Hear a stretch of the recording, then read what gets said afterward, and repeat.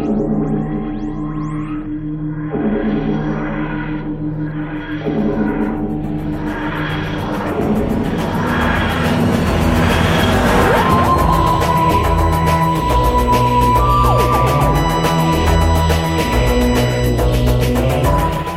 Who fans, and welcome to the Big Blue Box Podcast. My name's Gary. My name's Adam. And welcome to episode 353. Wow. 3.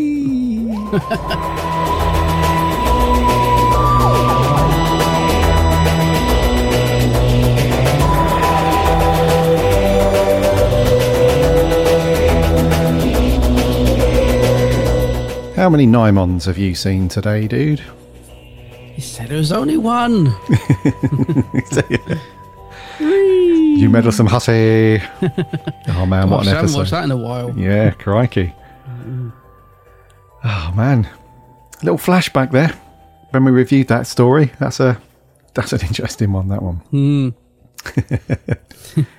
Welcome to the Big Blue Box Podcast. This is episode 353. I hope you are keeping well and safe. Hope you've had a cracking week and that you've all managed to do something Doctor Who related. Yeah. Indeed. Did the old round table last night. It was very cool. Yeah. So go and check that out if you've not listened to it yet. It will be on your podcast app or on the website. Go and listen to that. It's very cool. We had Maria, Jordan and Harry last night. It was very cool. We waxed on the old new Doctor announcement and the David Tennant and Catherine Tate announcement and some other bits. It was cool because you and I had already spoken about all that stuff on the previous. Yeah, that's right. Yes. On the previous episode. So I wanted to get their thoughts on it. And as you all know, they're a lovely bunch and they know their Doctor Who inside out. So it was really cool to get their thoughts. So go and check that out if you've not listened to it yet. I should be listening to that. So I said to you, didn't I, when you were saying about me coming on, and I said I always like to make them because I love getting together with those guys and chatting through. But because we'd already talked about it quite in depth on the same subject, and I said sometimes it's quite nice for me to step back and be a listener. And so I'm looking forward to listening to that later and seeing what those guys have got to say on it. So yeah, nice. Yes, it was good. Always a good catch up with those guys. And I've got some other podcasts to catch up on as well. So I was away with work last week. It's been fairly busy the start of this week. So yeah, I need to go and catch up on a bunch of other Doctor Who podcasts, which is always good. They I normally listen to them regularly, but they mount up sometimes. So there are other Doctor Who podcasts. What do you mean? Believe it or not, surely we were the only one. He said we were the only one. Here we go. He said he was the only one. Yeah, there's when we first started, dude, back in the heydays, back in the 1800s. Yeah, back in 2014. I would say that the Doctor Who in the podcasting space was still a fairly niche, I would say. There was about a handful of good podcasts, and we're still hoping to be in that handful of good podcasts even to that day. We're not quite there, but now there's 100 of them, dude. There's like, if you just go on to, I don't know, Spotify or Apple Music, something like that, and just do a search for Doctor Who podcast, it's loads and loads. So yeah, I listen to probably about 3, maybe 4 other Doctor Who podcasts. There's a couple of them that have been around for a couple of years and then have gone and come back, and then there's a few that have gone, but no, it's a good old bunch of peeps. I'll stick a link in the show notes. We've got an article on the website somewhere that lists out all the cool Doctor Who podcasts that we listen to. So we'll link to that. But yeah, I've got those to listen to. Have you done anything Doctor Who related, buddy? Doctor Who related? No, not. I know we've been away for a couple of weeks. I was doing a bit of mingling with some celebrities a couple of weeks ago. I went to this is the thing actually. I went to a Prince event at the BFI in Southbank. So not a Doctor Who event. I probably the one time in my life I wasn't wearing a Doctor Who t-shirt. I was wearing a Prince t-shirt. Purple Rain. I went Purple Rain, of course, and went to the bar, ordered a drink, and I knew that Russell T Davies and quite a few other people like Matt Berry. There was loads of stuff going on that day for I think it was the Radio Times Festival, but it was all over in the IMAX. So I'd sort of resigned myself to the fact that, I won't be, they're all over at the IMAX, which is across the road for the BFI. I'm going to the beer fire. And I thought it was going to be a nice chilled day, no pressure to try and rush around to the green room and try and meet people. I just thought, no, not getting involved in any of that, just going to see a Prince thing. And I'm at the bar, ordering a drink, and I was chatting to some of my friends who are all at the IMAX waiting to meet them all, and I'm like thinking, oh, you know, that's cool, but I'm going to my Prince thing. I'm kind of going to miss all that. And I turn round, and who is stood right next to me at the bar? And honestly, I wish I could have been a fly on the wall to see my face, because it must have dropped through the floor. RTD, like literally just stood next to me, and I went, oh my God. I sort of literally like gasped, because he's really tall and I'm quite short. So it was a bit like I just sort of looked up at him looming over me, and it was such a surreal moment. I just like, hello. He said, hello. We had a little chat. And the thing was, I wanted to say so much to him, but I was aware that he was trying to get served, because you know how rubbish you know how long it takes you to get served at the BFI bar. Oh God, yeah. So I thought, right, I'm not gonna hold him up, because I can see he's trying to get the barman's attention. And so I just basically just said to him, look, I'm so excited for like what's to come, Russell. I don't know what you've got planned, but just so excited for, you know, and Shooter's announcement and Yasmin as well. I said, so I just sort of blurted out all this sort of random, like a string of stuff that had been announced that I was excited about. And he just sort of nodded at me, and he was like, so thank you. He said, bless you, I think he said, or something. He said, like, you know, but I could see he just was like, right, I'm in a bit of a rush. I really need to get some drinks. And so I said, anyway, so I'll leave you to it. And so I moved away. I got a picture with him. He had a nice photo with him, and then I was sat there watching him, and he was still waiting to get served. And I thought, don't they normally have a green room with like loads of free drinks in for all the sort of stuff? So I was thinking, why has RTD had to go to the bar? But anyway, I did see that he got served, and then he went and sat on his own for quite a while, just in the little bar bit that we normally sit in. And it was just, it was really surreal, but it was just a nice moment as well, because just love the fact I got to say that, you know, how excited we are for what he's got going to bring to the table. So it was so surreal, dude. I couldn't believe it. And I sat there looking at I didn't see the photo I took until I sat at the table with my drink. So I was thinking, oh, please be good, please, because the flash went off, because you know how dark and dingy that bar is. And I thought, right, I'm going to look at the photo I just took of him. I hope it's good. I hope it's not like all over saturated or whatever. But it was a cool picture. He was very keen to social distance. He said, I'm going to stand back. I said, that's fine.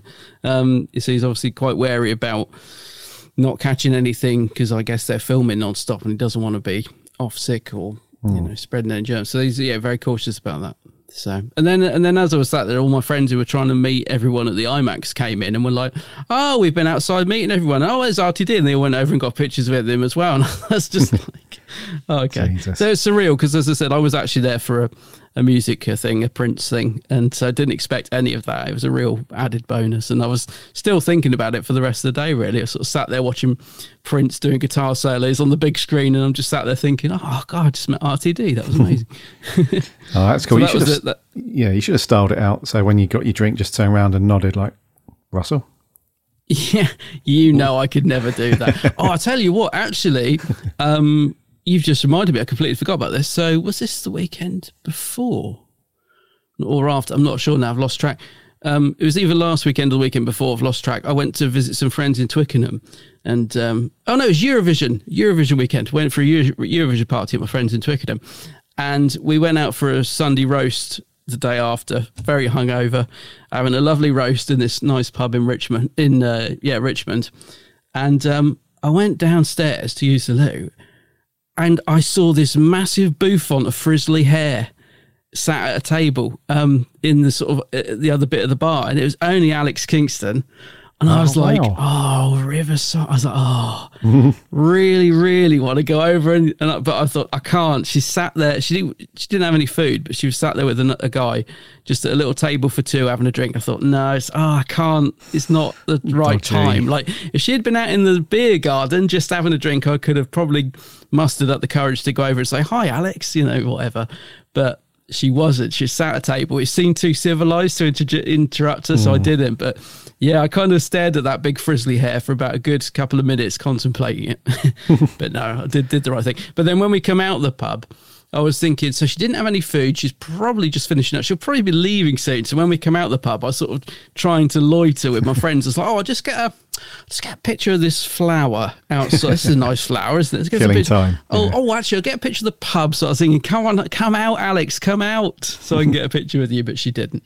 Oh, you should have done the same thing. I'm a bit scared of her because I met her years ago at Collectomania, and I didn't have I wouldn't say she was unfriendly, but she seemed a bit feisty. I was like, can I get a picture? She went, nope. Oh, okay. So I haven't had I've heard she's really nice. I think maybe it was just, I don't know. I haven't had a particularly good experience with her when I met her. So I was scared to go up to her, even if she did come out, I think, but I would have done. I would have risked it. Should have done the same thing, walked past her table and just nodded. Alex? Yeah, I could have done that, the cool thing, yeah. Yeah. I'm just thinking about when you met Sylvester McCoy in the train station that time, and his little face lit up because you mentioned The Hobbit, and you're like, oh yeah, I like Doctor Who, but hey, let's talk about The Hobbit, and his little face. Yeah, that was amazing. That was at St Pancras. Yeah. Yeah. I said, yeah, I walked past him, I said to my wife, that's Sylvester McCoy. Can't miss him. Can't miss him. So she went, go and say hello, get a picture. I was like, no, he's busy, he's probably going here or there. He was on a train to Russia, believe it or not, at the time. Oh wow! He didn't want to fly, so he just took some time out of his schedule doing whatever. I think he took like a month off, and he was taking a week or so to go across trains to Russia. Yeah, so I went back to him, and yeah, exactly as you just said. I was like, oh, Sylv, you're one of my favourite classic Doctors. It's amazing to see you. I did meet you a couple of times at this convention and that one. You obviously don't remember me, but just want to say hello. Can I get a quick pic? He was, yeah, cool. I was like, also, loved you as Radagast Brown because he was quite dismissive at that point. As soon as I mentioned Radagast Brown in The Hobbit, it's there, his little grin, and he was like, oh, great, I'm glad you've seen that. And it was really cool, yeah. So it was just like that. It was like, yeah, that Doctor Who thing, yeah, whatever. So The Hobbit, yeah, let's talk about that. It was very cool, yeah. Yeah, it's difficult to know when you see them on the street, isn't it? Whether to sort of say, whether to sort of approach them or not. Like I said, I think sometimes you know when the time's right or wrong. You think, well, okay, they're with a group of people, whatever, better not disturb them. But most of the time, the people are pretty cool, aren't they? I remember seeing Roger Daltrey from The Who in one of the train stations years ago. Where was it? Anyway, somewhere in London. And I was like, oh my God, Roger Daltrey, rock legend. The Who, though, they're a bit wild. I don't know, he might tell me to do one. I don't know whether to go up to him or not. And I thought, oh, when am I ever going to see Roger Daltrey again? I'm just going to go. What's the worst can happen? And I went up and I said, hi, Roger, I'm really sorry to bother you in the middle of a busy train platform. Any chance I get a quick pic? And he was like, yeah, sure, dude. And he put his coffee cup up and thumbs up. And I was like, oh, wow. He couldn't have been nicer. But I don't know. You just never know. I think if it had been someone else, they might have told me to do one. You just have to time it right. You do. There's a knack to it. Yeah, for sure. There is a knack. But apart from that, mate, I haven't been doing much else. I mean, I've been watching quite a few episodes of Sex Education to see our new Doctor, because I'm really trying to get a sort of feel for what sort of Doctor he's going to be. And it's weird because I love Shooty in Sex Education. He's great. He's really good. He's really quirky. He's funny. He seems like a good actor. I can't quite visualize him as the Doctor yet, but that's the thing. I mean, I'm assuming he's not going to play it like he does. He's not going to be the same character as he is in Sex Education, obviously, but I don't know. I'm just sort of, every time I'm watching him, I'm trying to picture him sort of bursting out the TARDIS and what sort of Doctor he's going to be. And he is cool though. I mean, he is great. I love him in Sex Education. I just can't quite see him as the Doctor yet, but I'm excited to see him as the Doctor, if you know what I mean. Yeah, for sure. Yeah, I mean, if you think back to programs that some of the previous Doctors were in, like I can remember some things that David Tennant were in, that he was in before Doctor Who, and you would struggle to join the dots. You would think, how's this guy going to be Doctor Who? That's weird. And then, strangely works out. So, yeah, he's very good though. I haven't watched any of Sex Education as in a whole episode, but I've seen some clips on YouTube. I did a bit of research, and yeah, you're right. He's funny, isn't he? He's funny. He's got a lot of energy, and yeah, he's going to be good. I think that's what worries me. I think because of the Jodie thing, like we thought Jodie was good in other things, but when I watch Shooty, I'm like, he's not going to be all quirky and bouncing off the walls like Jodie, is he? I really just don't want another hyperactive reeling out lines of stupid dialogue Doctor. I need someone with a bit of seriousness and gravitas that can do the comedy like Matt Smith did and do the serious. That's what I personally am hoping to see. Like every time I watch him in Sex Education, I'm like, can he do that? Can I see him doing that? And I think I can, because the episode I just watched, his character got beaten up and stuff, and I thought it had quite a sort of he had to play a more emotional, few scenes, whereas before it's been all quite quirky comedy scenes. So it's good to see him doing a bit more of a sort of serious side in the show. So I think he's got it. Yeah, I think he's got it. Hopefully, have trust in RTD, man. I'm sure he'll write it in such a way that's all good. I have faith in RTD, yes, I do. Although I did say to Russell at the bar, we love your stuff, Russell, but this Miracle Day rubbish that we're having to review. No, I didn't, obviously I didn't, but, I love that. Everyone has it's not all good, but it's mostly good. It's 99% good. Russell T. Davis, love your work. We need to talk about Miracle Day, though.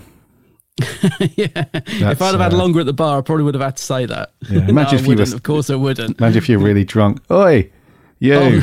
We're having to review this crap at the minute. What are you doing? What were you thinking? Get out of my sight. Someone get him out of here. Bloody Miracle Day. Dragged out, Miracle Day. So, that's you, mate. That sounds very cool. How was, very, very quickly, though, how was the Prince event, though? Because that did look very cool. Was that good? Yes and no. It was great because normally when I go to BFI, meet with all Doctor Who fans, that's really cool. It was really nice to actually spend time with other Prince fans, because I don't like in real life, I know lots of Doctor Who fans and we regularly meet up and chat and do stuff. I rarely get to sort of talk about my other, because Prince is like my main, musician. I love Prince's music and I've got every album and single and everything. He's like the sort of musical equivalent of Doctor Who to me in terms of something I'm passionate about. So it's really cool to meet up with other Prince fans and just talk about him and reminisce on concerts we'd been to. Some guy had been to like 200 concerts. It's like, what? Wow. It was really, really cool. The actual screening was a bit disappointing because it was basically a rehash of an old BBC Two documentary, which they'd sort of spliced up and randomly added some live clips from a live concert that everyone's seen a million times if you're a Prince fan.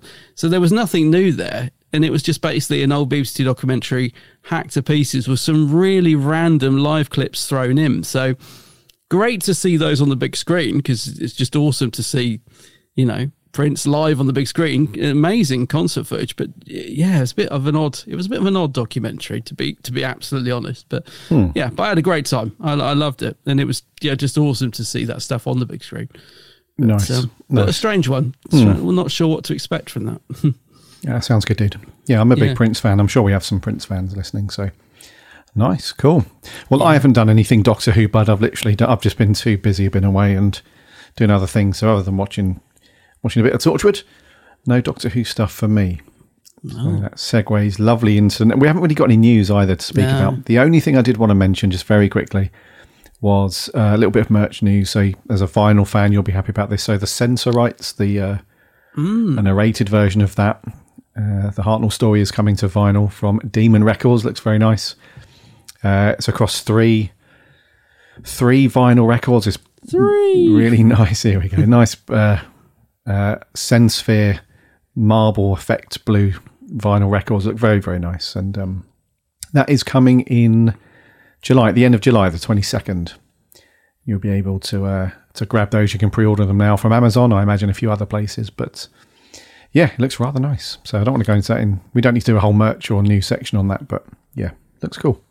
Yeah, it does look nice. I love those sets, as you know. It's a little pricey, this one. I think that, like everything, prices are just going up and up and up, aren't they? And vinyl manufacturing prices have gone up. So it is a bit pricey, this one, because it's 3 vinyls, but I think it's like $74.99 or something.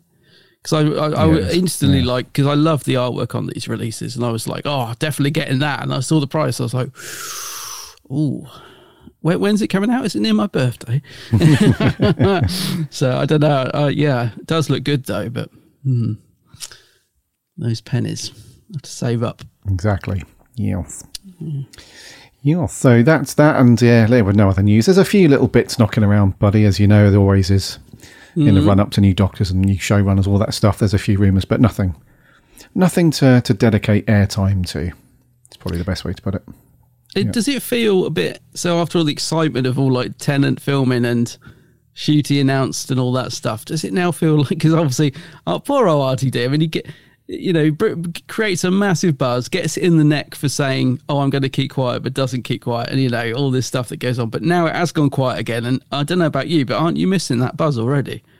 A little bit, yeah. I am. I'm like, it feels like it's gone back to tumbleweed again, which is kind of what you'd expect, I suppose. But yeah, it did feel like, didn't it, that the BBC just wanted to get everything out because they probably wanted to get ahead of people that were leaking things and all that. So we did have a barrage, didn't we, of loads of things all quite close together, and now it's leveled out a bit. Yeah. I expect we'll at some point get some promotion for the centenary. How do you say it? Whatever. Whatever. That special that's coming up. At some point we'll get some promotion for that, I suppose. But tumbleweed. What's wrong with you? You're not looking forward to Jodie's last big hurrah? No. Not looking forward to that? No. Okay. Yeah. Well. All right then. I fell for one of those blimmin' fake accounts yesterday as well. There's so many now on Twitter. They have the Doctor Who logo the same as the official Twitter logo, and they keep making announcements. And I saw one I got excited about. I was like, oh, brilliant. And I was like, it's another fake one that's put an E in Doctor, so it looks the same. It says official Doctor Who. They look just like the real accounts. It's so annoying. It is annoying, mate, isn't it? I know. Yeah. Swines. Anyway, before we crack on with our review segment of the episode, make sure you are following and subscribing, or one or the other, to our podcast. We put a new episode out every single Friday, as well as the monthly roundtables that go out once a month. And you can do that via your preferred podcast app. Just do a search for the Big Blue Box Podcast. Or if you head over to bigblueboxpodcast.co.uk/listen, that will take you off to all the popular podcast apps and networks, and you can throw a sub down there. Or you can listen on the website itself. All the episodes are there to listen to for free. And we also have all of the reviews and articles from the writing team. You can check those out as well. We're on the socials too, Instagram, Twitter and Facebook. We chat Doctor Who throughout the week in between episodes, so come and get involved there. And we also have a free Discord server. And I did some work on that yesterday. That's looking really good. Loads of very cool Who fans over there chatting everything about Doctor Who. And it's one of the... I think the Discord's been going for about a year now, roughly, I think. Maybe a bit longer. And one of the cool things that I will say about the community of Who fans in our Discord server is that there is no BS going on. There's no people kicking off. There's no drama. There's none of that. So it's a very, very cool space. Very inclusive, safe space to come and chat Doctor Who. So come and check that out. It's all good. And you'll be proud of me, buddy. I mentioned you a couple of times on the round table last night. Didn't forget the Geek's handbag, so go and do that. And Harry wound me up. He's like, yeah, don't forget to remember and all that. So go and check out Adam's... It's become a thing now. Yeah, go and check out Adam's channel on YouTube. It is, of course, the Geek's handbag. Go and do it. Absolutely. Yeah. Yes. And Adam is on the socials under the same name, the Geek's handbag. So go and stalk him and follow him and chat Doctor Who. And we can all chat Doctor Who together.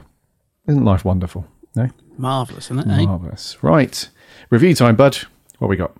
Yeah, so we're on to day 2 of Torchwood Miracle Day. And this one's called, what is it called? Rendition.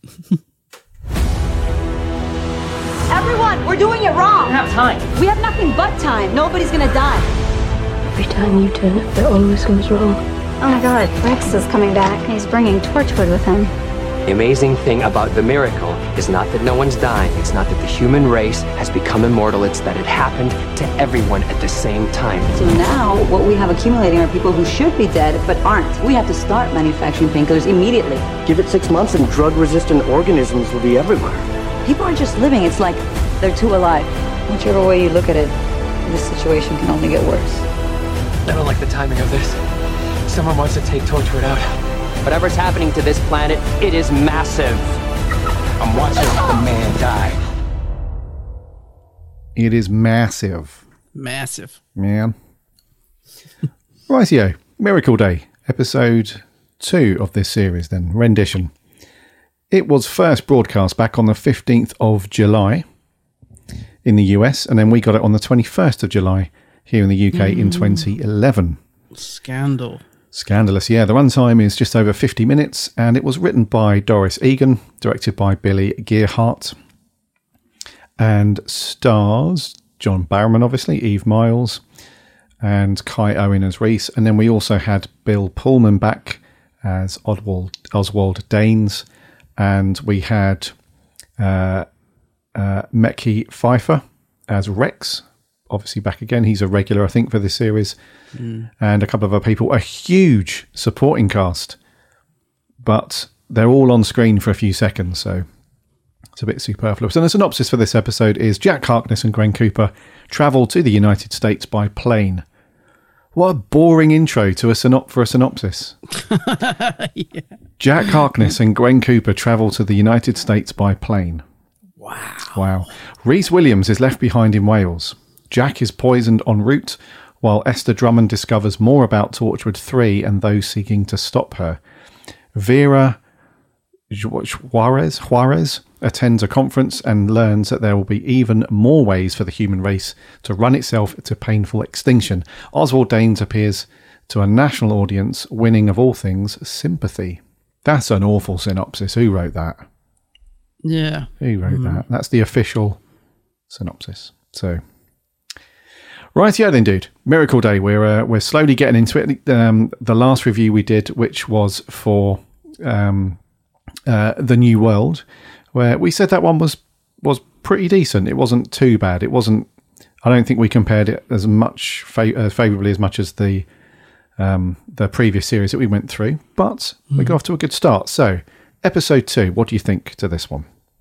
Yeah, you're right. Episode 1. Yeah, it did get off to a good start. It sort of was. We said it was a good concept, and it drew us in. It just was missing that spark, I think, wasn't it, of Children of Earth? And I think Children of Earth was such a strong series that we felt like maybe that was just, why this one maybe is a bit of a slow burner. So we're on to episode 2, and it was okay. I mean, it's an okay watch. I just feel like it's episode 2 of 10, and it already felt like a bit filler to me, in the sense that pretty much most of the episodes set on an aeroplane and contained, and it's basically just Jack being poisoned, and that's it. Is it? Like you said, the synopsis is boring, but actually it's quite accurate about what goes on. There isn't anything else really happens in the episode that you haven't said in that synopsis. So it already feels like they've got this really cool concept about nobody being able to die, but it already feels like they've sort of run out of things to do with it. To me, I don't know. I think another way to say it is, I don't feel like the story progressed any further from episode 1. Like, I didn't learn anything new. I mean, maybe we got to know the characters a bit more. So I found Rex really annoying in episode 1, and he's slightly growing on me. I'm starting to sort of warm to him a little bit more in this episode. I feel like he's sort of starting to realise that he's got to work with Jack and Gwen, so he's becoming a bit more likeable. They introduced quite a cool, sinister new character, Lynn, who tried to poison Jack, and I thought she was quite cool, but it looks like she's been killed off already. I don't know. I thought it was an okay watch, but I found myself getting bored quite a lot, and I'm thinking, and it's only episode 2, so it's already starting to feel like a bit of a strain to get through this series, which is worrying, because I didn't think I would feel like that till at least the middle of I thought there might be a mid-series lull, but to feel like this unexcited by it at the start of the series is a bit worrying for me. And I find the whole concept of people feeling sorry for a paedophile quite uncomfortable, to be honest. When I was watching that scene where he's on the chat show and there was sort of, people saying, "Oh, poor guy" and stuff, I'm thinking, I don't know if that's realistic. I don't know that if anybody at any point would feel sorry for a paedophile, even if he was crying on TV. And a killer as well, not just a paedophile, a killer. I don't know that I buy into that, and I don't know if I like the fact that the writing is telling us that there are two sides to the story. And I don't know, it made me a little uncomfortable, to be honest. But so, and I'm just wondering where that storyline's going, because I know that we've seen in the trailer that Danes becomes a bit of a celebrity by the looks of it. We've seen him sort of hosting big events, and I'm just wondering where that story is going. So yeah, I don't know. This is starting to feel like a rocky ride for me already, and we're only on episode 2. So I think I'm just going to say a bit middle of the road, this one, for me. It certainly didn't, like when it finished, I didn't have that buzz of, oh, right, can't wait to watch the next one or anything like that. I just switched it off and went, okay. So, and that's a shame, because the thing is with Torchwood is, with Children of Earth, we couldn't wait to switch on to the next episode, and I'm not getting that with this series at all. Interesting. Rocky Road. A rocky road. 2. Okay. Yeah, dude. I think I know exactly where you're coming from. To me, it feels like, I don't know. It feels like it's a bit of a missed opportunity to carry on the whole vibe of Children of Earth and just carry that on into another series for a new story. And what I mean by that is, Children of Earth was like, I think we can agree already that Children of Earth is like the peak of Torchwood. Yeah, I think so, yeah. I mean, we'll see how this goes the rest of Miracle Day, but so far, in terms of storytelling and, very cool suspense and atmosphere, and having a really good mix of the world of Doctor Who mixed with some adult themes and so on. But not just that, but the production, the way that series was produced, it was such high quality. Like even down to the opening credits and how the text comes in, and just the cinematography and everything. It looks like Doctor Who, but just up a notch. So this was probably in between series of Doctor Who when they upgraded all cameras and stuff like that. It just looks very cool. For me, this one, Mirikado, it feels like it's a step backwards in a few ways rather than going forwards. So in terms of story, it doesn't seem that the MacGuffin of the story, which is people not being able to die, feels like that was a big thing in episode 1. But now people are just like, that's just a thing, isn't it? That's just a thing.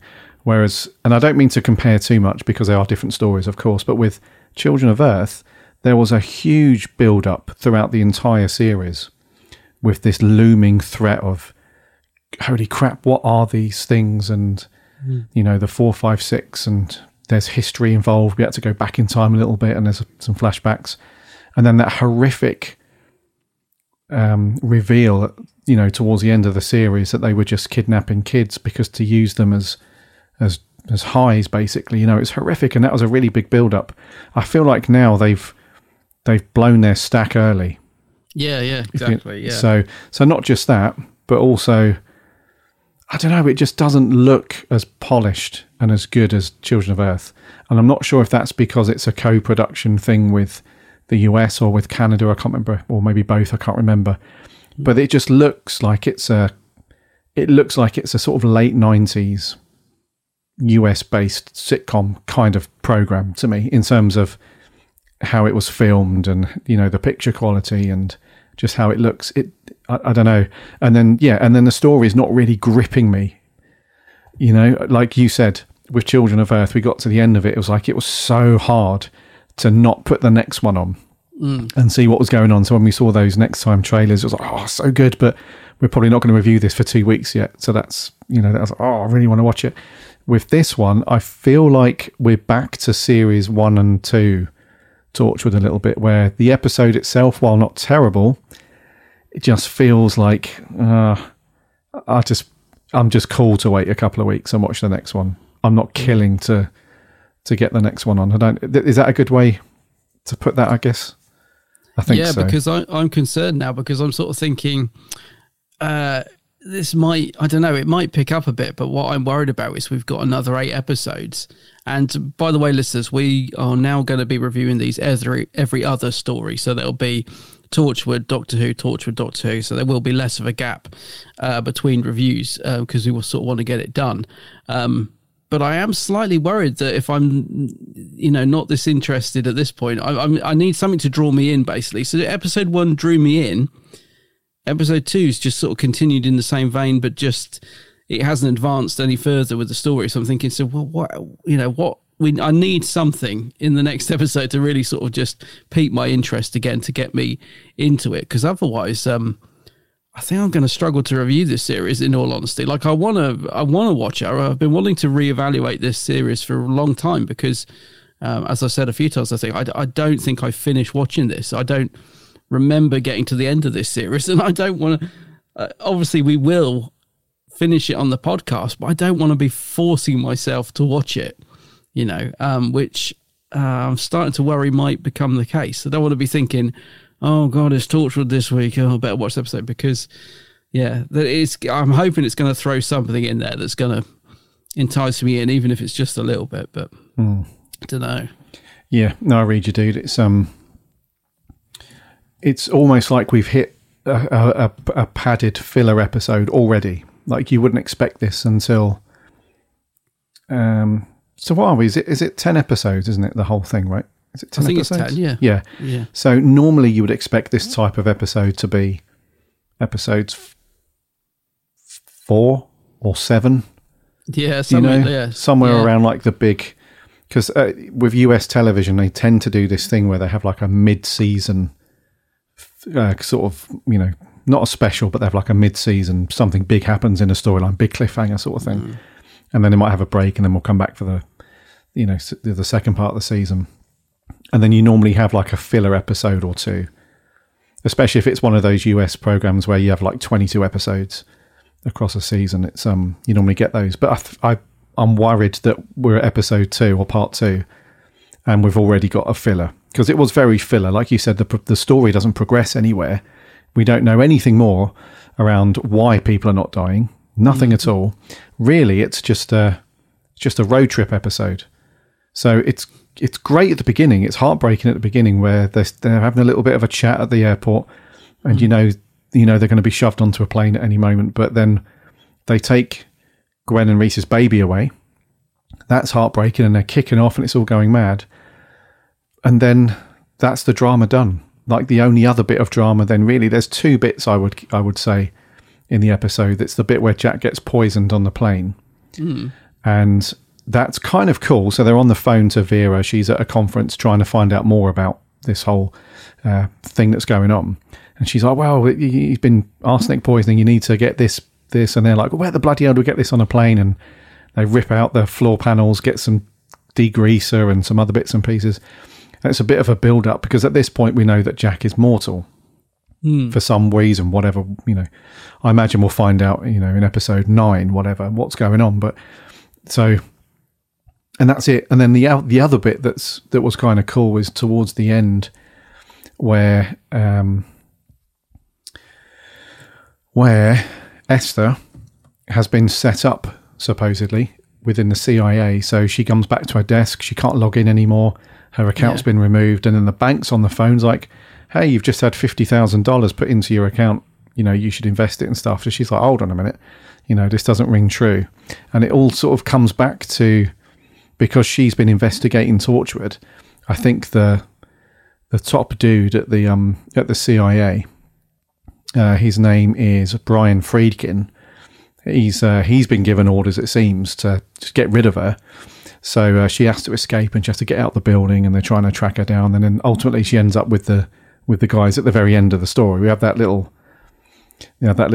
line from Gwen, which is kind of cool at the very end. She's like, "Welcome to Torchwood." So you can see they're all banding together to see what's going on. And that was it. So those 2 moments were fairly cool within the episode, but everything in between that, all the bits around it, that was all filler within a larger filler episode for me. And do you know what? I think it might help. I think one of the things that's sort of hindering this series for me already is that I'm not finding the new characters particularly engaging. You see, the thing is with Torchwood is we said in Children of Earth, like sort of even the like minor characters like the secretary and all these other people they brought in, they had a sort of character that was, you know, interesting. I don't really find, I mean, Rex, borderline, I can see he's got a bit of potential to be a good character, but the other ones, whose names I can't even remember, which won't surprise anyone, but I really can't even be bothered to remember. You know, I'm not bothered about any of the characters in this, really. And the thing is with Torchwood is, and we've always praised RTD for writing great characters, but that's what I'm not feeling, I think, in this series. So if you get a filler episode, you normally have some good moments or somebody will come in and, you know, but we've even got rid of Reese. I mean, Reese was packed off in the first 5 minutes and he's a great character. So he's sort of being replaced with these 3 sort of American characters that just seem very stereotypical and they're just, yeah, they're boring to watch, to be honest. They are. You know, and I think that's the thing, you know, the best bits really are with Gwen and Jack. That's the only time anything's really happening. And even that is just them stuck on an aeroplane. So, I mean, I didn't even find the poison thing particularly great, to be honest. I mean, it's interesting, this idea that he could die. So there's an element of danger there, but we know they're not going to kill Jack in episode 2. So, yeah, I think it was Eve Miles's performance in that bit that was very cool. She sold that bit. She was awesome. Yeah. Absolutely carrying it. Yeah. Yeah. And there was some bants, you know, the 2 plane staff. I was going to go very old school then and say trolley dollies, you know, the staff on the plane. There was a little bit of bants between them and, you know, the guy's like, I'm not allowed to talk to you. You know, we had that a few times and they got round it and stuff. So it was okay. So in isolation, those things are okay. But it just doesn't do anything to move the story forward. Unless, of course, when we get deeper into the series, there's a bit that references that. So, oh yeah, we need these ingredients for the antidote or to whatever. Remember we used them when we saved Jack from arsenic back on the plane sort of thing. Yeah. So I think in isolation, they're okay. But yeah, it would have been good to have just not, I don't know. It would have been good to have had the plane journey and Esther escaping from the CIA happen in the first half an hour. And then the other half an hour, it's like, right, okay, Vera's also on the case. The doctor in the hospital, she's trying to figure out what's going on. Let's get her involved with the Torchwood gang as well. And we're on, you know, because there's some underhanded stuff going on at the CIA, which is cool. But that was, I mean, it felt kind of, anyone that's watched the X-Files back in the day, it felt like a couple of those episodes where Mulder or Scully or both, whatever, they're just in and out of the FBI building and they're getting their ass kicked a little bit by Skinner and, you know, then they're off. And it's not one of those sort of non-event sort of things where stuff's happening and you're watching it, but you're not like, like when the episode's done, you're like, oh, what was that bit again? There was, you know, so your mind sort of collects the key little bits, but as a story overall, it doesn't do anything. But we'll see how it progresses, dude, from episodes. So what's the next one? It's Dead of Night. So the title sounds very cool for the next episode. We'll see how that goes down. The next one, because RTD wrote the first one, didn't he? Doris Egan wrote this one. I've never heard of her. Jane Aspenson writes the next one. Okay. When's RTD back then? Is he just dropping in to do the first and last, is he? Oh, right, okay. So, a lot of this is written by other people. You know, it looks like RTD sort of set the story and then he's let everyone else fill in. I'm going to predict already that this is going to be one of those series that's got some good stuff in it. And if it had been a sort of 6-parter like Children of Earth, probably would have been a lot better. I can just tell there's going to be so much padding in it already to stretch it to 10 episodes. I bet if this is a 6-parter, it would have worked a lot better. I'm just predicting that already. Some of the humour in this I felt was a bit clunky as well, mate, you know, because that's the thing with Torchwood. It normally, okay, series 1 could be a bit hit and miss, but normally in Torchwood we'll have a few funny moments. The best humorous moment in this from me was from Gwen, where she says, I'm not English, I'm Welsh, or all that scene. I thought that was quite funny. Go on. But there was, yeah, exactly. I mean, like you said, Eve Miles absolutely carrying every scene she's in. She's brilliant. She's so good that she makes it worth watching, really. But there were other lines that I felt were really poor. Like, there's a bit where the Rex says to the flight attendant, "Oh, I'll let you fill me up if you get me a drink." And he's like, "I'm not gay." He says, "Oh, I'll let you fill her up then." And I'm like, oh, that's just like, what a gross line. Why would you even write that? You know, it just feels childish. It's the sort of humour you'd get in series 1 of Torchwood. Yeah. It just unnecessary as well. And they do the "I'm not gay" joke about 3 or 4 times as well. It becomes really, it's not really funny the first time. So there was a few bits in there where I thought, normally in Torchwood, once it gets going, the humour's normally quite good in it. You know, there's always the odd bit that doesn't quite hit the mark. But for me, there was quite a few bits in this that were not hitting the mark at all. Really. No, like that. I just thought, oh, that's a really cringy, "I'll let you fill me up." That's just what? I don't know. There was a few bits like that, which I just felt were unnecessary, really. Mm-hmm. Yeah, and I think that links back to some of the characters not being particularly... like, I haven't formed a connection with anybody yet. Yes, that's a good way of putting it. You know? Yeah. So, obviously, we've not formed a connection with Oswald Danes. That'd be worrying if you did. So no, but one thing I will say about him is he is, and at least the acting is good, and he's good. Yeah. He's at the character, although it's a vile character, and we're not supposed to like him, but he is at least interesting in terms of where they're going with it. But yeah, you know, the actor's really playing it well. I will say that. Yeah, agreed. Yeah, he is giving it the beans, definitely. Like that scene where he breaks down when he's on TV. You know, he's breaking down, and we're still unsure whether that's an act or whether he's actually sorry about his previous crimes and stuff. But and there's also this weird woman knocking around from some PR company, like a reporter or something. What is she meant to be? I don't know. I think she's meant to be like, if there's any listener, if you'd watched cartoons back in the day, it feels like she's the April O'Neil from Teenage Mutant Ninja Turtles, like the reporter that sort of gets her nose stuck in a bit too far, maybe gets in trouble, not really, you know. So it feels like that's her vibe. But so yeah, obviously we don't connect with him, but Bill Pullman's performance, like Eve Miles, is very, very good. And he's, like we said in episode 1, he's a big name. He's a big name to bring into it. And actually there was another big name who they brought into the story, an actor called Wayne Knight. And he was one of the CIA bosses, Brian Friedkin, and he's a big name. He's probably most recognisable from the dude in Jurassic Park who gets eaten in the Jeep. Yes, you know? Yeah, I forgot about him. He's actually quite good in it. Yeah, I like that actor. So yeah, I forgot about him. Yes, so obviously I'm not going to condense his career down to one film. Obviously he's been in loads of other things, but that's probably what he's most recognisable for. Yeah. And there's probably a listener thinking, no, because he's been in this thing and this thing. I know he's been in loads of stuff. But, yeah. So his performance was kind of cool, like the very cold, you know,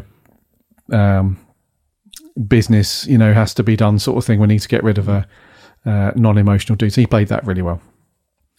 Do you know what, dude? We haven't really got much to say in terms of story on this. So, because there isn't really much of a story, like we've mentioned, there isn't anything that progresses the overall plot here. So, other than those, you know, couple of suspenseful scenes that I mentioned. So let's just get through performances, because some of those were cool. So Wayne Knight, he was cool as the CIA boss, director, manager, whatever.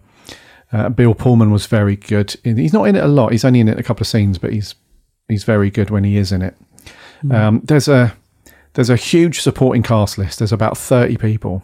But the problem is they're only in it for very short spaces of time. Like there's 2 CIA agents that are following him through the airport. There's another couple dotted around the CIA office. There's a couple of people on the, you know what I mean? So let's talk about some of the key characters then. What did you think, first of all, to Lynn Peterfield? She's the agent who poisons Jack and ultimately has a very uncomfortable crick in her neck at the end of the episode. What do you think to her? Well, I quite liked her. That's what I mean. I was slightly disappointed she was killed off so far, because she sort of played that villain type character, a little bit stereotypical, but I felt like she played it quite well. So yeah, I was sort of amused but slightly disappointed at her demise towards the end of the episode. Well, I mean, I suppose she's not going to die because no one dies, but yeah, she's basically had her neck cricked. So it's on the wrong way. But yeah, I thought she was quite good in it, actually, considering all she really did was pull a few sinister faces and poison Jack. And I was thinking, because I'd sort of drifted out of the episode already by this point, I immediately was like, when she did poison Jack, I was thinking, oh, why has she done that? Have I missed something? Why is she trying to kill Jack? So for about the next 20 minutes, I was thinking, oh, well, what have I missed? I'm not going to bother to go back. But then they do say at the end, don't they? I think Rex says, why did you want to kill him? And it's obviously she's just been given orders to do it, I assume. But I thought I'd missed something there. I didn't know why she was trying to poison Jack, and why not Gwen? Or does Gwen not drink the drink? I don't know. You can tell that my attention span with this was really struggling, and I may have missed bits, but yeah. But yes, I liked Lynn or Lynn. What's her name? Yeah, that was her name. Yeah, Lynn Peterfield. Yes, I thought she was quite a good little character. So yes. What do you think to the Doctor, Vera? She's back. She's feisty. I like her. She's good. I was going to say, out of the new characters, she's probably shown the most potential to be to have a bit more to her. Yeah, I'm slightly warming towards her. Yeah, I'm liking her a bit more. Yes, she's still not that interesting, but she's more interesting than the others. Yeah, for sure. Yeah. What did you think to Esther Drummond? Then she's been set up clearly. She's now on the lam, meeting up with Rex and the other dudes. But what do you think to her? She's I think we just need to see more of her, I think. Yeah, because she's not bad. I mean, it's a good performance from the actress, but again, there's just nothing about her that I find particularly interesting as a character. Maybe we will see and get to know her a bit better, but she's not really doing much for me. Like, I forget she's in it until she gets a scene, if you know what I mean. Yeah. So, the stuff at the end was quite interesting. You're right, when she's obviously, her card won't work and she has to switch her pass to escape and stuff. So there was some good stuff there, but up until that point, I'd kind of forgotten about her, if you know what I mean. Yeah. Yeah. Yeah, I read your butt. And, I just think we need to see... Again, she was okay. She wasn't bad. Her performance wasn't bad. It was... she's just... Other than having to escape out of the building towards the end of the episode, she's just been fairly in the background, it feels like, a little bit, because she had that very cool scene in the first episode where Jack rescues her when she's digging around in the files and stuff, and then he gives her the, wipes her memory a bit and stuff. So that was cool for her. So I feel like in this one, again, it goes back to this being a bit of a filler one. She's just sort of knocking around a bit. It's not until the end. So now maybe she's linked up with the Torchwood guys, and we'll see what happens in the next episode. She might come into her own a little bit more, but she wasn't too bad. We need to see these characters fleshed out a bit, don't we? Yes. That's what it's missing. And I think that's what we normally get with RTD, which is maybe because he's not writing these episodes, but the characters definitely feel a little bit... not one-sided. What's the word? One-dimensional. Yeah. One-dimensional. Thanks. Yeah, they're not as fleshed out as you'd normally get in a series with RTD producing it. I think that's why they're not very interesting at the minute. But maybe they will be as the series goes on. I don't know. Hopefully, bud. Yeah. So that was Alexa Havins, who played Esther. So we'll see what happens with her. Hopefully, we'll see more of her. As the series progresses. What about then Mackie Pfeiffer then? Rex. He's the tough... He's been,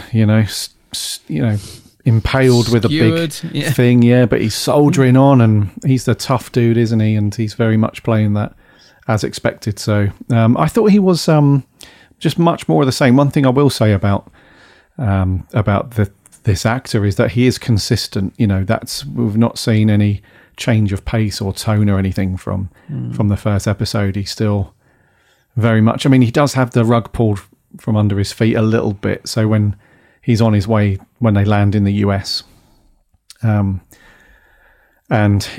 Esther's on the phone at this point, she's found out that they're onto her and they're trying to set her up and capture her and so on. She's on the phone to him like, look, it's not just me. We're both being set up here. So you've just landed. You need to get yourself sorted out. So he's like, yeah, okay. He's playing it up on the phone, and then they slap up the agents they're with, and on they go. So So other than that bit, he's just playing the typical, I'm in charge, this is my operation, you do as I say sort of thing. So an expected performance from him, very consistent with episode 1, but not quite, like we said earlier, I can't quite connect with him at the moment for some reason. Same for you? Yeah, I don't mind Rex, actually. As I said, I found him quite annoying in episode 1, and I'm starting to, because I think he had to play that sort of, I'm going to come in and sort you out and all this stuff. But I'm starting to warm to him a little bit. I think now that he's siding with Torchwood, I think once he actually, it's clear that they're trying to build a new Torchwood dynamic with him and the other guys they're bringing in. Yeah, he's all right. I didn't mind Rex in this one.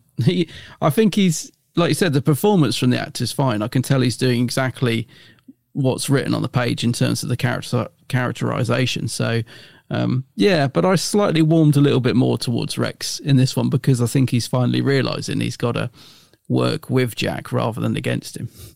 So, yes. Yeah, it's all right. But yeah, nothing wrong with his performance, yeah.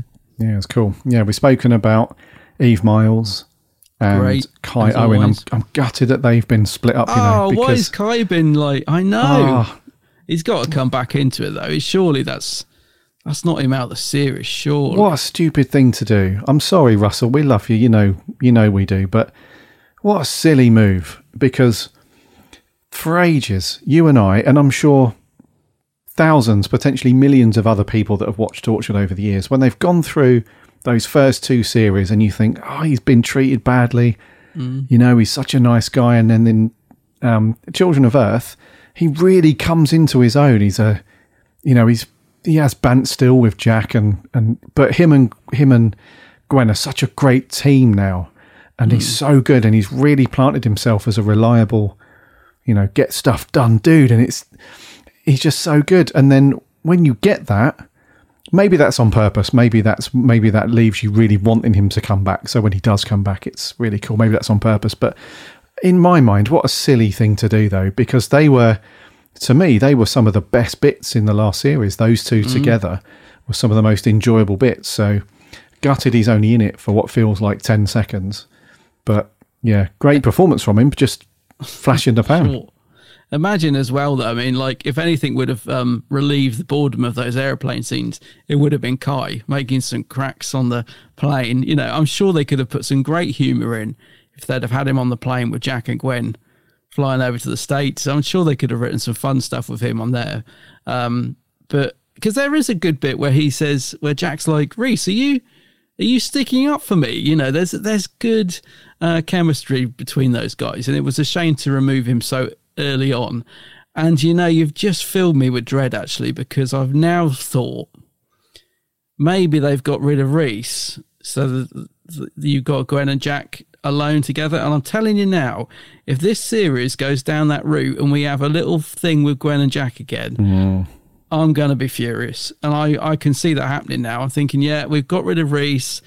Those two are together in America. I tell you, better not. I don't want to see those two getting all flirty, because I already felt like there might be a little bit of that when they were on the plane together and she was getting all cross with him and saying, bad stuff always happens when you're around, Jack. And he's like, yeah, but you miss me, right? And all this sort of stuff. And I'm like, don't even go there. I don't want any more Jack and Gwen smooching, or I will be furious. In fact, I will see this series through to the end, whatever, but I'll be throwing things at the TV if that happens. For sure. Same, dude. Yep, same. It's let's move on to John Barrowman then, actually. Oh, yeah, nice Barrowman. Yeah, I can't believe I forgot about John Barrowman. Yeah, so Eve Miles was brilliant, as usual. Great, yeah. Very, very cool. But those scenes between them, it was really weird. I think John Barrowman, I'm not sure if he was written this way, the character was written this way, or if I don't know what was wrong with him, but for most of the episode, he just sits full there. Of plane fluid. No, sorry. Well, he just sits there grinning. Like, Gwen's clearly really miffed off. Angry, yeah. And upset for obvious reasons, right? She's just been shoved onto a plane, essentially kidnapped by the CIA. Her baby's just been taken away. Husband's been taken away. And she's not in a good mood. So she's saying these things to Jack and telling him about how she feels in a way. And I don't know, he's just sat there with this very strange grin on his face. Like smug. It's very, I'm really struggling to join the dots with that at the minute, because is he doing it in a way like, hey, you know, it's like the good old days, right? You love this stuff like that, or whether it's more of a, don't worry, we've got this. We always come out of it all good. So, you know, just chill. So I'm really struggling with what John Barrowman is trying to do right now with the character. And he does it as well when they're walking through the airport at the end. You know, when they start beating up the dudes, when he's walking behind Rex and stuff, again, he's doing this weird grin thing where he's, it's like the Joker from Batman. He can't stop grinning. He's just got this weird grin on his face. And I don't know, but fun fact, when they beat up those dudes and he kicks the CIA agent, he really did kick him in the face and break his nose at that point. Oh, no, really? Yeah. So he probably grinned about that as well. But so I've seen much better from John Barrowman as Captain Jack. I'm not sure about you, but this wasn't his best for me. Well, it's not a particularly strong episode for him, I don't think, for the character or for the actor, really. Just, I mean, when he's poisoned, that was quite nasty, and he plays that well. I mean, he looked proper. He looked really white and quite gross, and I thought, oh my god, you know, he played that well. But yeah, apart from that, I didn't really get anything from his character in this one. No. So an interesting one from John Barrowman there. So we'll see again. This is a weird episode, isn't it? Because, and it just, as we've talked through it, I can't speak today. As we've talked through it, it just confirms to me that this is really a filler episode, because with pretty much every character, you come away from it thinking, okay, well, let's see what happens with them in the next episode. Let's see what happens with that in the next one. Let's see how that goes. So in terms of cast, some great performances, some mediocre performances. In terms of story, not much to report on. And we haven't got to the meat and potatoes yet of the story yet. This is just an A to B. You know, all the Torchwood gang were in the UK. We need to get them over to the US. That was the driver for the episode story in this bit, I assume. But nothing else to report on, dude. Have you got anything else on your notes that you want to mention? No, I haven't. In fact, that was the worrying thing. I thought, God, have I got anything to say about this? I made very few notes on this one. I just didn't take a lot away from it at all, really. It was just an okay episode. Once again, I'm not liking Murray's music. I think that's going to be a common theme for me throughout this series, because he's decided on a style which I think he thinks fits the sort of more American feel of the show, which I don't like. I don't like that style of music. I was amazed when you said it was Murray that was doing the music for this. It doesn't sound like him at all to me. So yeah, didn't like the music again this week. So no, I haven't really got anything else on my notes apart from that. Okay. So yeah, I've got nothing either. So let's jump straight into scores. I think it's me to go first. You go first, bud. I'm going to give this a 6 out of 10. I think it's not too bad. I think it's better than middle of the road of 5, but I really can't stack any more points on top of that, because I just didn't come away from it thinking, I can't wait for episode 3. It was, okay, that's done. Cool. So a 6 from me. What about you? Yeah, I've given it a 6 as well, actually. I wondered if I'd gone too high because, as I said, it's not a particularly great episode, but it's not a bad episode either. I mean, it's perfectly watchable. Just a bit. I did find myself zoning out a lot. That's why I was worried I'd miss stuff. But yeah, just a bit middle of the road, really. And I would think by episode 1 and 2, you'd expect it to be stronger than this. You'd expect to be at least getting into the story. And at the moment, I'm not really too invested in it. So I'm hoping by episode 3 we might get drawn into it a bit more. Yes. Yeah, agree, dude. Totally agree. Okay, so a 6 from both of us then. What did our listeners think? So not many people replied to this one. We didn't have any on Facebook. We did have a few on Twitter though. So Doctor Who Home said, just like episode 1, this is quite good. The plane stuff is really well done, and it's really cool to see the crisis beginning to unfold. Miracle Day is great at showing the overpopulation crisis. Just a shame that it also has to resolve it, and that's where it ultimately falls. Okay. Will Sanger says, it quickly goes downhill. Strangely, the action sequences seem very oddly directed. Rex and Esther simply feel like American stereotypes and very generic characters. At the corruption in the CIA, and the corruption in the CIA feels tiresome. A combination of jumbled plot lines shoved together. Chippy T, a setting up episode, putting in place the reliance on each other to survive. The poisoning scene was a bit much, but we do get the introduction of the excellent Jilly Kitzinger. Not bad. 6.5. Okay. Jilly Kitzinger, who was that? That's the reporter woman or whatever she is. Oh, the April O'Neil, yes. Yeah. Okay, yeah. Thank you very much, Chippy T. And lastly, our writer Jordan Shortman says, for possibly the weakest Torchwood series, this episode is one of the better ones. Oh, God, don't say that, Jordan. But I mainly remember the stuff on the plane. While it's a set-up episode that gets our characters where we need them, it's worth watching just for the Gwen scenes. The line, I'm Welsh, is iconic. Dude, that's such a good scene. Yeah. That was my bit of Welsh pride just came beaming out of me at that point, and little fist pump. But so Jordan, mate, you've done it now. God. Oh God. Anyway, so I don't know about the peeps on Twitter. They seem a bit in the middle of the road in their views on that. Okie dokie. So we'll see what happens with episode 3, Dead of Night, in a couple of weeks' time. But until then, for next week, Bud, what are we reviewing then? Yeah, so we're drifting back to the black and white days for a bit of Hartnell. And it's going to be The Rescue.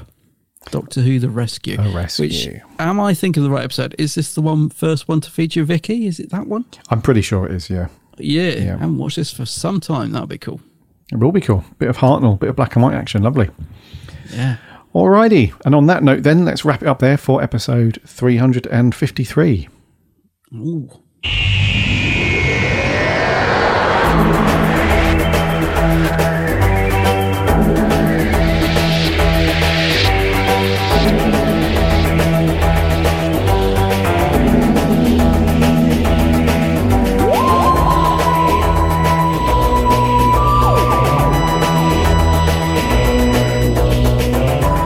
Thank you so much for coming back and listening to another episode of the Big Blue Box podcast. That was 353.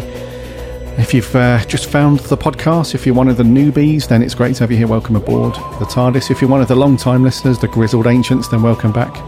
It has been great to have you all here listening to us waffle about Doctor Who. And yeah, pretty middle of the road for Torchwood. Miracle Day so far. Let's hope it picks up a little bit in episode 3. For next week, though, get your BritBox or your DVDs or your VHS tapes out, if you've got those still. For the first Doctor story, The Rescue, we'll be asking for your thoughts on the socials, so keep an eye out for those.